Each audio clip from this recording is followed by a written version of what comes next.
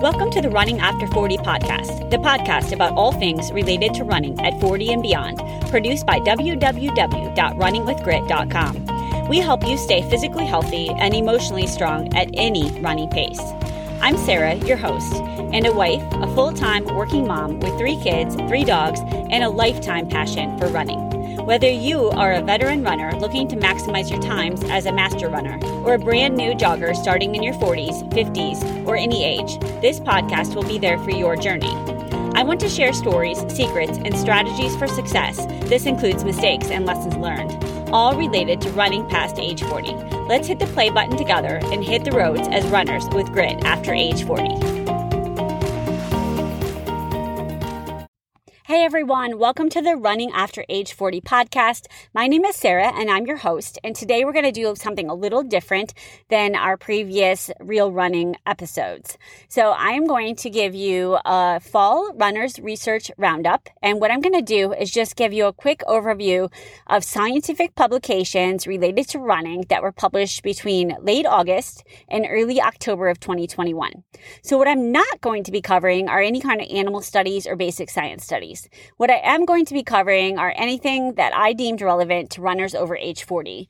And I do want to point out that there's no medical advice in this podcast, and you need to seek a doctor's opinion if you have an injury or any kind of running-related problem. So with that, let's get going. And the first one is the one that I was most interested and excited about, and it's from Sports Medicine in early September of 2021. And it's entitled The Influence of Running on Lower Limb Cartilage, a Systematic Review and Meta-Analysis. And meta-analysis is just a big word for taking several studies over a similar topic and trying to draw conclusions from them from doing a variety of different statistical tests. So they actually did look at 43 different scientific studies that have assessed cartilage and running. So they looked at these different studies, all kind of looked at similar things though. They all looked at cartilage lesions, volume, thickness, and then some different kind of MRI type data that I won't go into today. But I think the important thing to point out is we all think, that maybe running can be harmful to the knee cartilage. But what this found was that the changes to the lower limb cartilage following a run are actually transient. So what does that mean? It means you go for a run, and what these authors are reporting was that the changes in cartilage morphology and composition were actually temporary.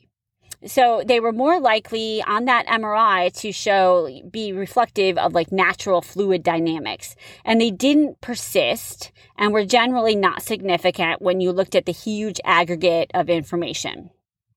So what does this mean? This means this is pretty positive. It means that most likely our cartilage can recover well from a single running bout, and that possibly it can adapt well to repeated exposure. And that age-old thing that, running is bad for the knees is just not true. So obviously we always need more data, and we need future trials to look at, specific effects. But this in general is good news for those of us who want to keep running. So that was our first one. Let's move on since we're still in the COVID-19 pandemic per se.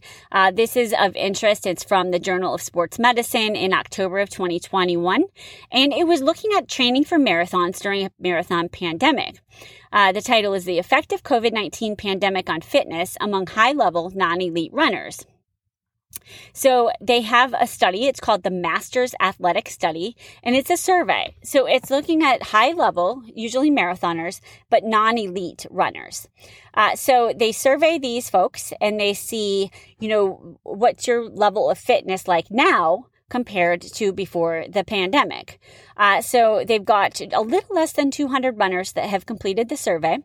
And about 50% said basically their fitness was unchanged. And that does make sense if you think, you were still able to run during the pandemic. Running doesn't require going to a gym, and mostly, especially in the United States, you were still able to go outside. About 25% reported they were less fit after the pandemic or, kind of post-pandemic. And then 30% reported they were more fit. The point I wanted to point out is that they reported 13.8% of the runners actually had a prior diagnosis with COVID-19. And of that, about 14%, none of them had a relationship with that COVID-19 diagnosis and their level of fitness. So that's positive news. Hopefully, COVID-19 isn't affecting, long-term fitness for most people. So that's what this study was showing. All right, moving on to an update on minimalist running shoes. And I just want to point out, if you'd like a copy of this literature search, you can just email me at runningwithgrit@gmail.com, and I'd be happy to include you and to provide this update. So this is just a quick article comparing minimalist running shoes to conventional running shoes. And this was interesting to me. I remember getting the Newtons and then having the, Vibrams, and running barefoot in my grass in my backyard. I've always been trying to find the most efficient way to run. So what they were showing here is that for heavier runners, especially, that those that were running in minimal shoes had an increased risk of injuries in the knee, the shin, the calf, and the ankle. And that overall, they were suggesting limiting running in the minimalist shoes to about 1/3 of the training time, specifically when you really want to have optimal fitness. So maybe those times where you're doing a speed workout or even in a race. So those are the times to limit that.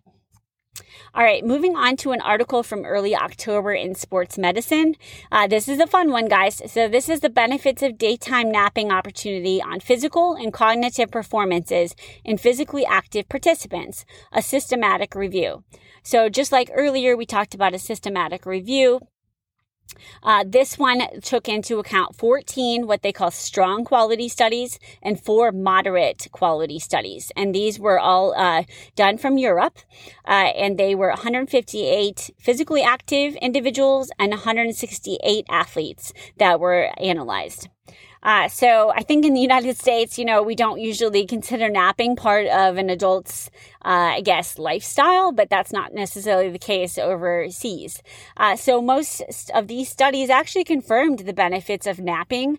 And when I say benefits, what they reported is an increase in short-term physical performance, and overall improvement in endurance performance, and then also in specific skills performance. There were 2 studies that didn't show an improvement associated with napping. But most did. And then I think the other thing that jumped out at me, is that they suggested 90 minutes as the optimal nap duration, which I thought was quite long.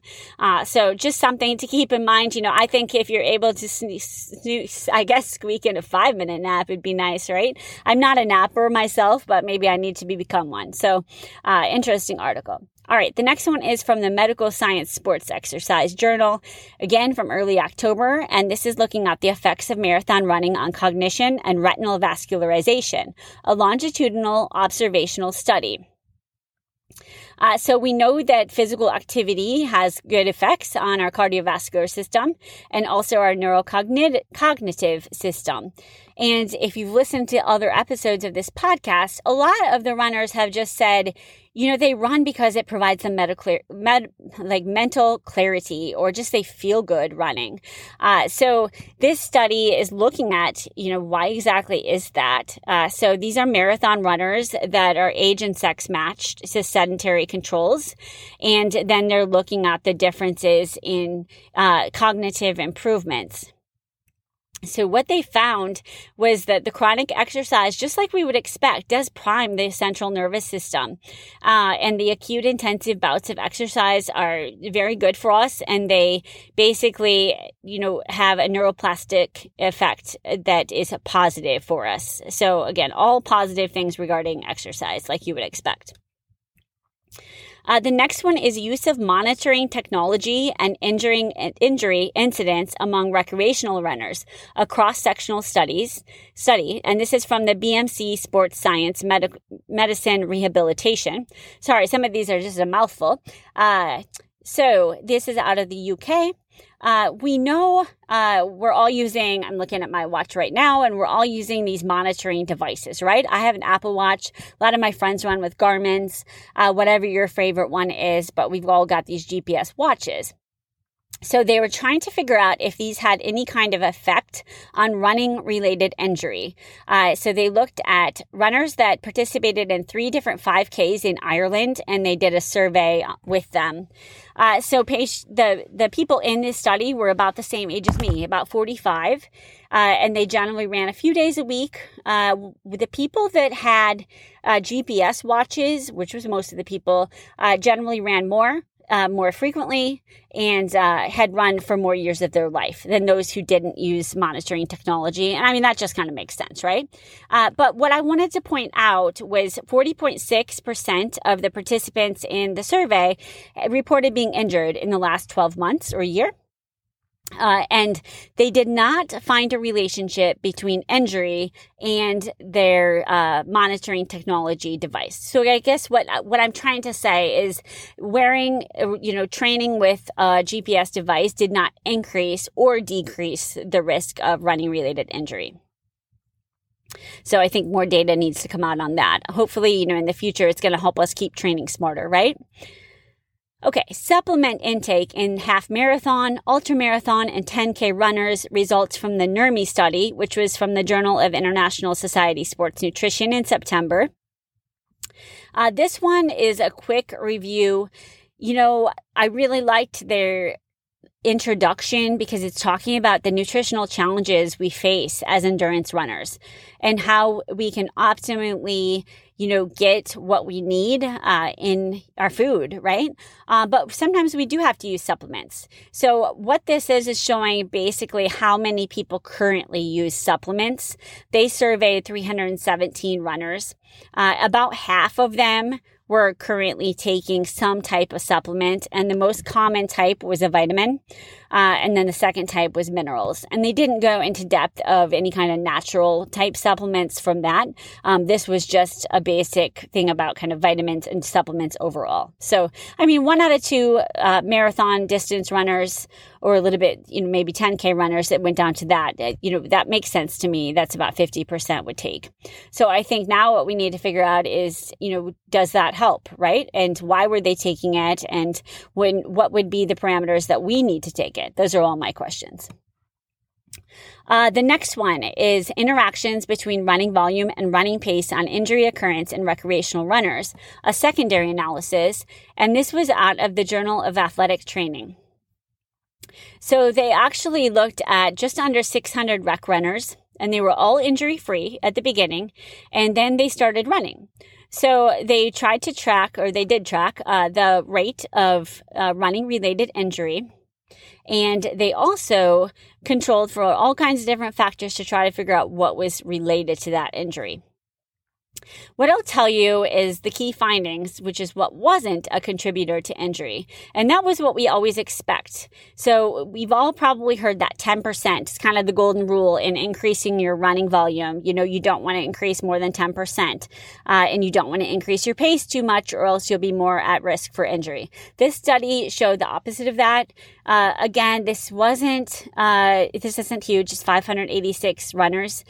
So obviously it's just a small snippet of data, but it is something to show that we need to look at it into a little further. A follow-up to this, very, very similar topic. I guess it's the same topic. This one is a systematic review. So it's looking at, again, the association between running injuries and training parameters. And instead of just an individual study, that other one had the 586 runners. This one actually had 23,447 runners from 36 different publications. So just some interesting findings from this one. Overall, about a quarter of those runners sustained some type of running-related injury. The incidence ranged from about 15% in novice runners all the way up to about 62% or 2/3 in competitive runners. The most frequent parts of the body that were injured are what you would expect. It's about a quarter the knee, about a quarter the foot or ankle, and then a quarter the lower leg, and then a hodgepodge in between. But what I guess the take-home message here is, of the 36 articles, there's no like definitive conclusion. A lot of differences about whether or not distance mattered, duration mattered, frequency, intensity, specific changes in training. None of those rang out in all the publications as, okay, this is really increasing the risk of running-related injury. So I guess my take-home message, and theirs as well, is we really need to look at like the psychosocial effects, the lifestyle effects, the recovery. What are people doing for recovery and injury prevention? And I think that's probably going to tell us more of a story than just, specifically training volume and intensity. So that's the take home with that one. The last one that I'm going to go over is one that's looking at age-related declines in lower limb muscle function. It's entitled "That Are Similar in Power and Endurance Activities of Both Sexes, a longitudinal study of master athletes." I included this one just because they were comparing those that were more power athletes to endurance master athletes, and they were looking at that lower limb muscle function and strength. And those that were power athletes had maintenance of their lower limb muscle function over time. Whereas those that were more endurance based started to, theirs was lowering off. Those of us that were the endurance, that would be me, we were having reductions. I wasn't part of the study, but I'm just saying I was having a reduction in my lower limb muscle function. So I think this is just another reminder that the different kinds of activities that we need to do as we get older to preserve our muscle function does change. So with that is my summary of the different scientific publications related to running from late August to early October. I ask you to please give us a rating on iTunes and share with your running friends if you do so wish. And please check out our website, www.runningwithgrit.com, for more information about running after age 40. And finally, we are still actively interviewing runners after 40. It's really fun and exciting to share real stories of runners just getting out there and getting it done. So if you do have any recommendations or you want to be on the podcast, please just send me an email at runningwithgrit@gmail.com. Thanks so much for listening.